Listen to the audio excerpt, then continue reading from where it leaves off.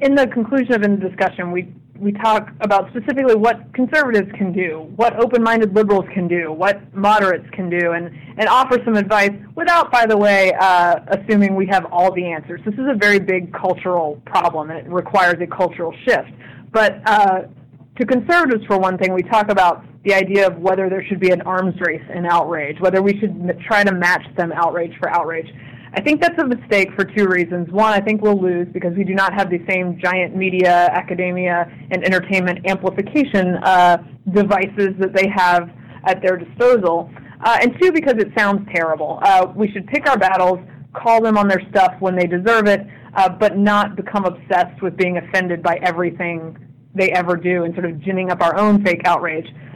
The other thing is just, and I won't give away all of it, but the idea that as a society, we shouldn't cave so easily to small groups of people making a large amount of noise. We have lost the ability to just say, your concerns are noted.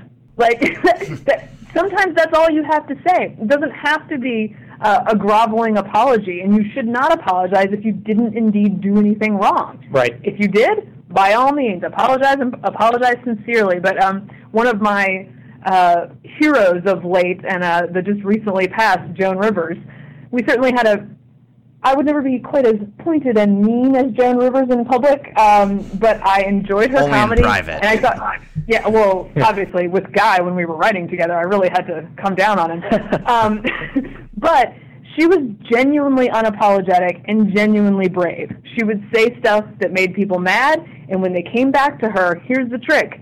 They'd say, Joe, we're very mad at you about this joke. And she would say, I don't care. I'm a comedian. And then the outrage industry was confused about what to do next.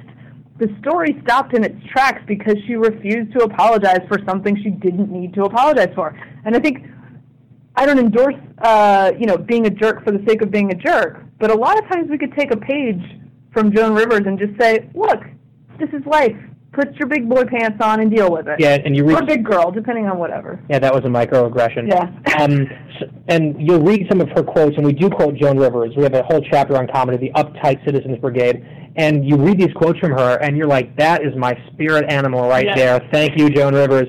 And the other thing that we do, last thing on the conclusion, we had a really cool opportunity to have some exclusive interviews, as we mentioned earlier, for the book, and two of the guys we spoke with were Governor Scott Walker and now Senator Cory Gardner, who were really treated, if we want to put it that way, or subjected to a big tornado of outrage from the left, who threw everything at them in their campaigns, from the serious to the silly, and they prevailed.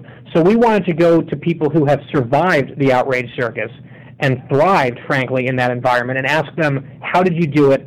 What specifically did you do? Give us examples, and what advice do you have to fellow conservatives, be it politicians or what have you? And both of them, I think, have some really interesting and insightful things to share with us in the concluding chapter of End of Discussion.